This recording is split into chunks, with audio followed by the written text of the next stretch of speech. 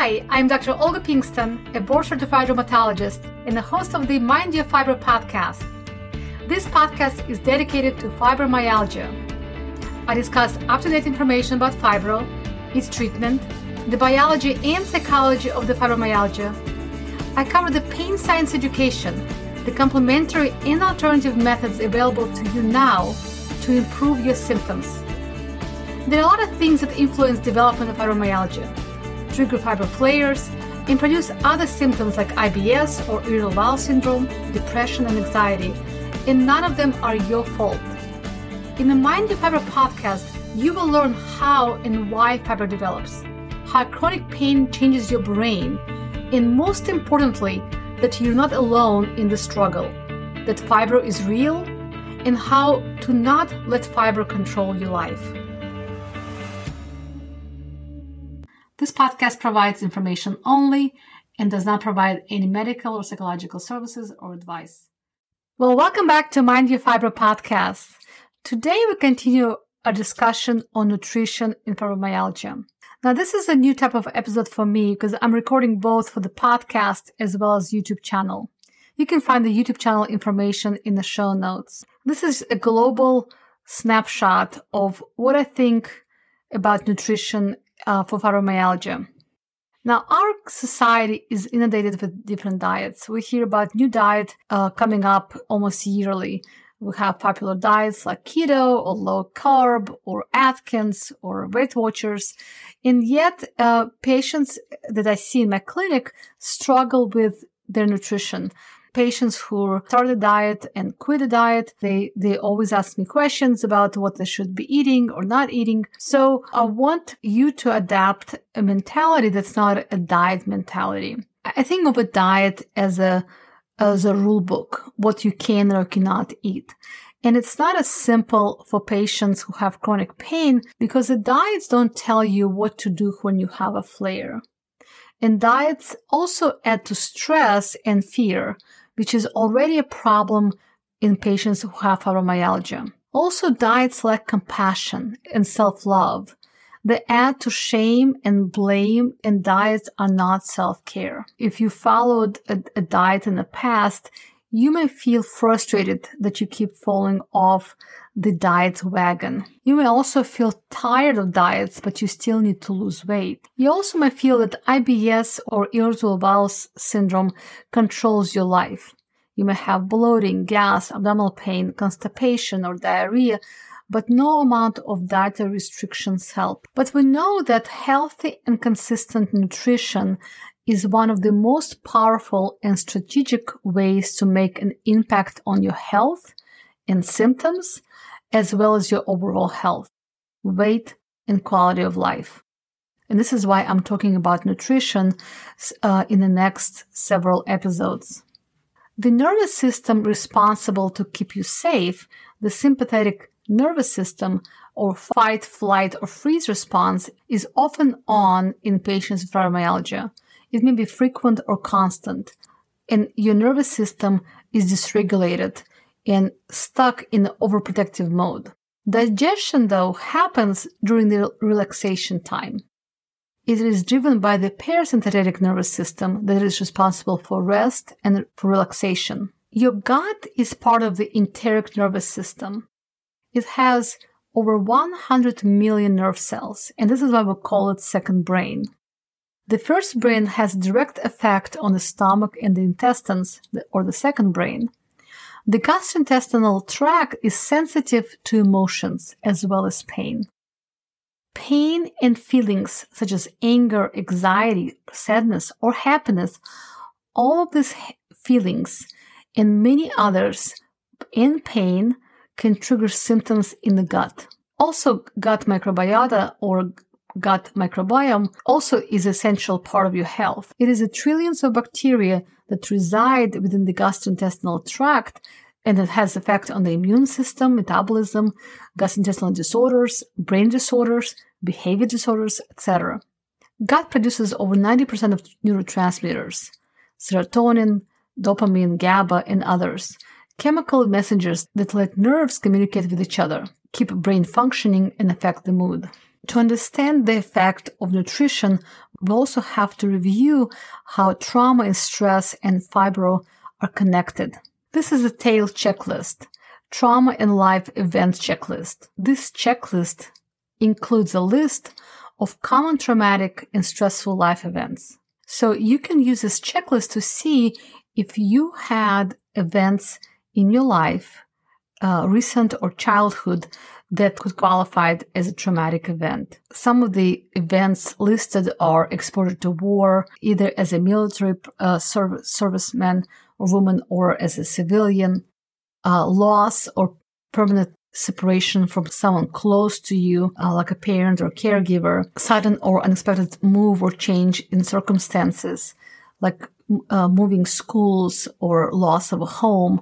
We see that often in military families who have to relocate a lot. Also, bullying or harassment in schools, work or on a street, discrimination at the work or school, also humiliation, physical, violent or aggressive behaviors toward you, witnessing physical violence at home or aggression, but also feeling unloved, unsafe, or unimportant during your childhood, going hungry or thirsty and not having clean clothes or safe place to stay during childhood.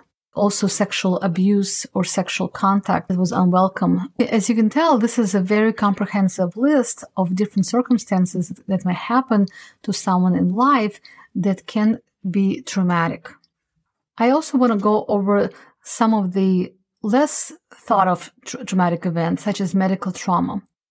I think medical trauma is often unrecognized and unappreciated when we talk about stressful events or traumatic triggers.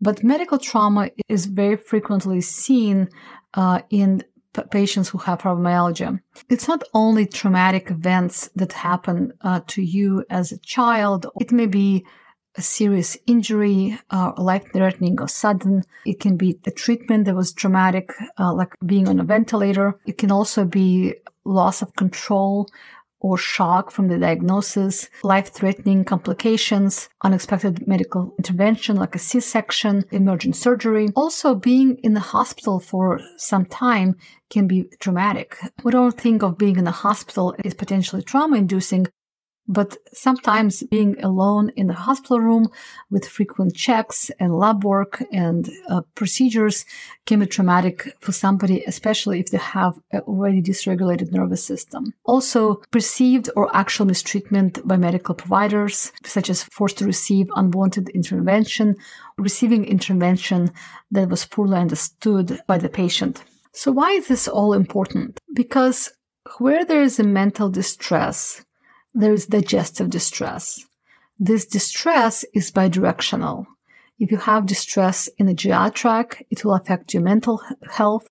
If you have mental distress, it will affect your gastrointestinal tract. I want to show you this diagram, which I think is very important to see as an overview of the psychology of trauma. Many of my patients tell me that symptoms of fibromyalgia or chronic pain developed over time. Usually it's a gradual accumulation of symptoms, and some patients may have years prior to fibromyalgia diagnosis when they felt unhealthy or they had pain. We often have some triggering event that could trigger fibromyalgia, such as car accident or stressful event at work or hospitalization or infection. Often we start feeling anxious. Often anxiety starts as a first symptom, followed by depression.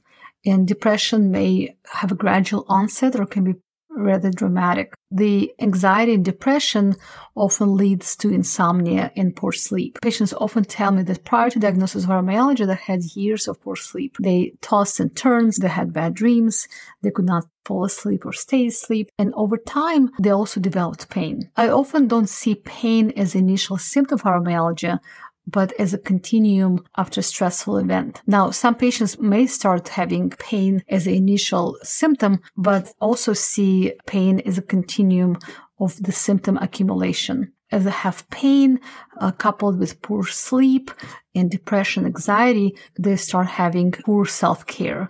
So self-care diminishes. Patients stop caring as much about their routines, their healthy habits. They start eating poorly. They might start drinking alcohol. This self-care becomes poor or non-existent.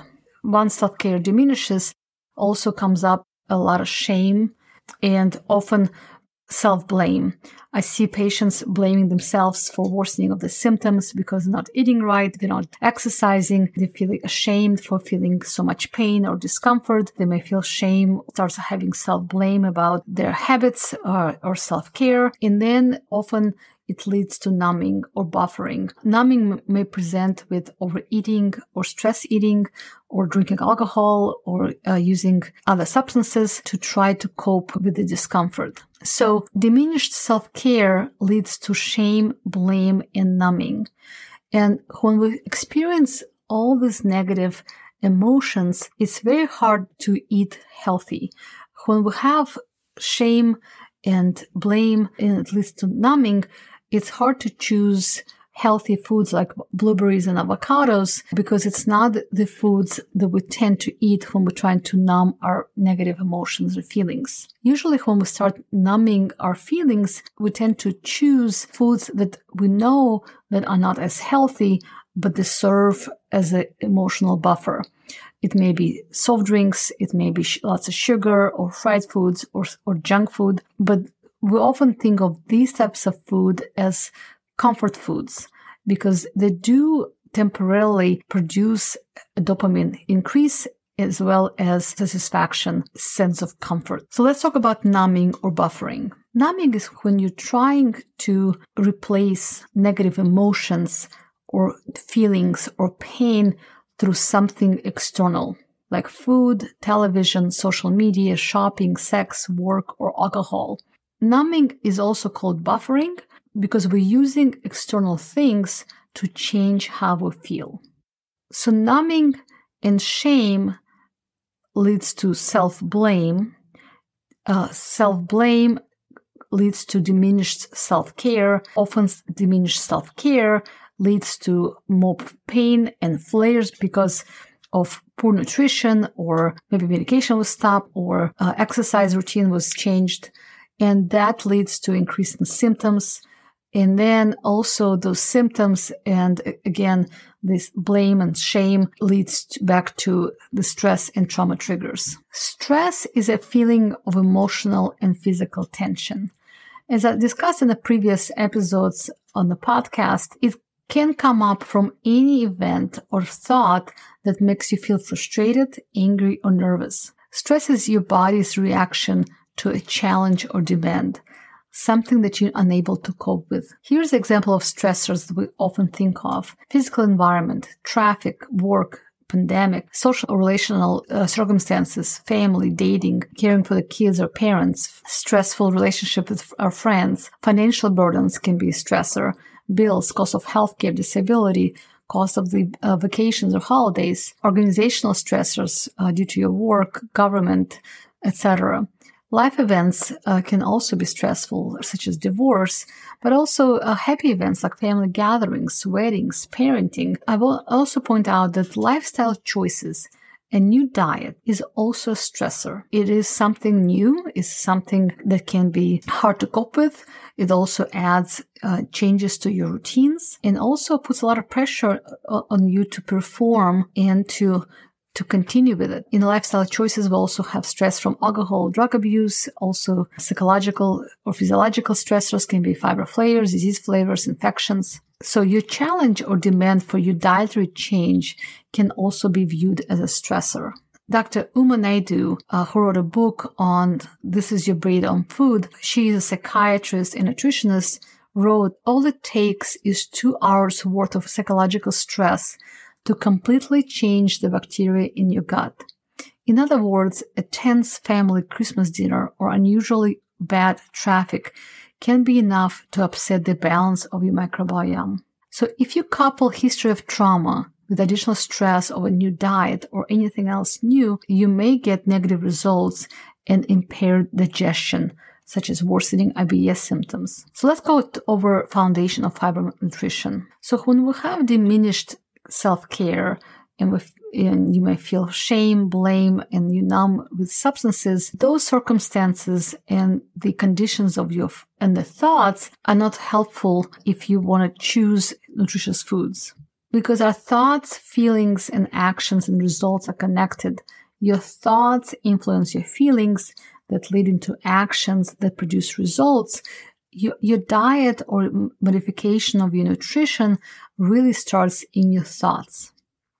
So changing your thoughts will result in better nutrition. So when we talk about fibromyalgia nutrition or nutrition in general, it's hard to suggest a specific diet that will fit everybody, that will serve everybody.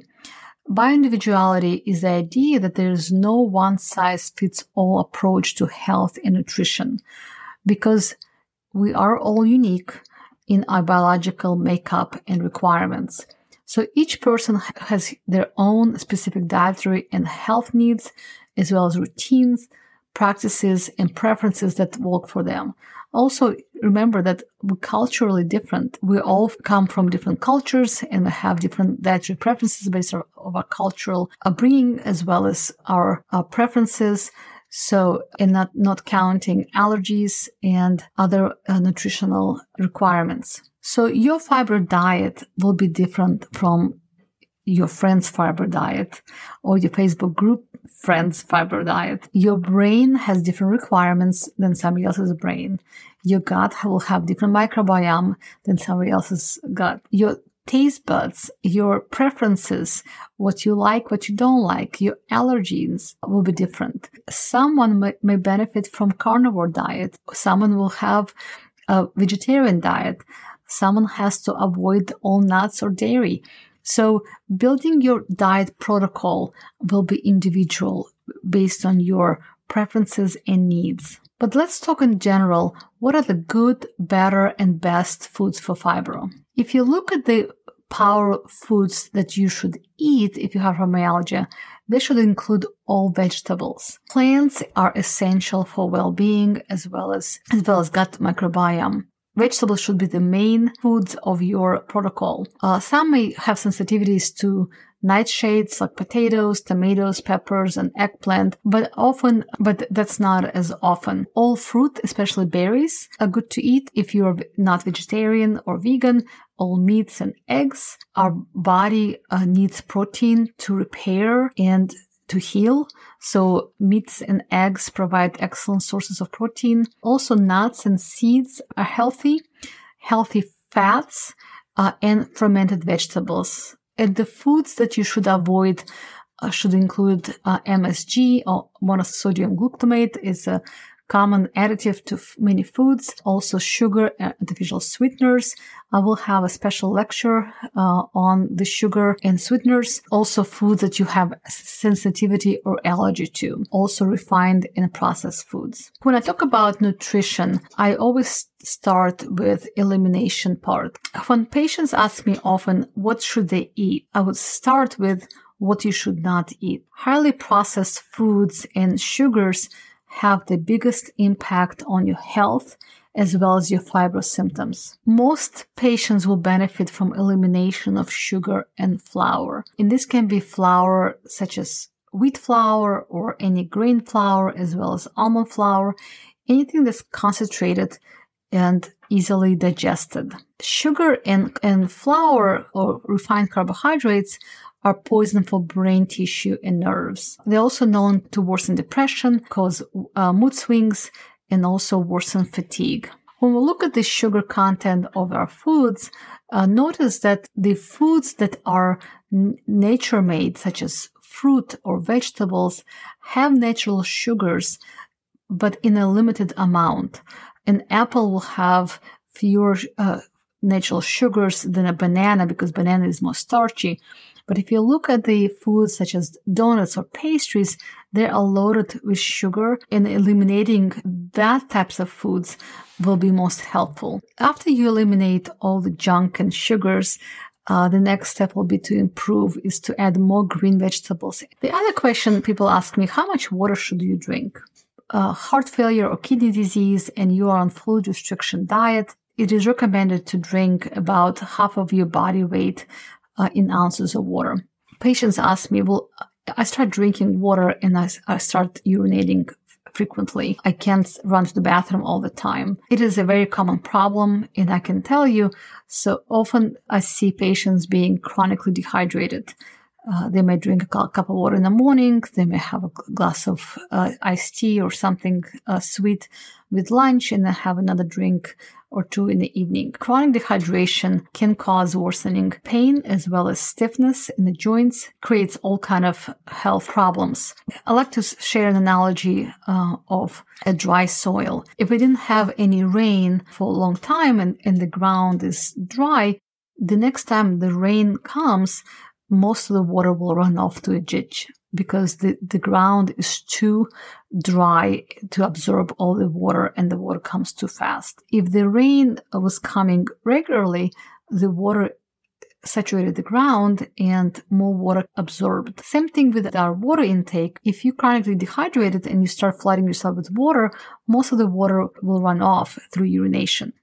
But if you gradually increase your water intake, your body will adjust, and over time, your urination and your intake will balance out. If you don't drink water regularly and you feel dehydrated, this will be a sign of if your urine is dark colored, if it has a strong smell. Increasing water gradually, maybe by half a cup at a time every few hours, keeping track of your intake and not go from 0 to 100 miles an hour quickly, will help you retain most of the water and not produce excessive urination. So putting it all together, if you think of triggering events for fibromyalgia that lead to anxiety, depression, poor sleep, chronic pain, diminished self-care, shame, self-blame, numbing or buffering, plus common trigger foods that worsen symptoms like gluten, alcohol, or dairy,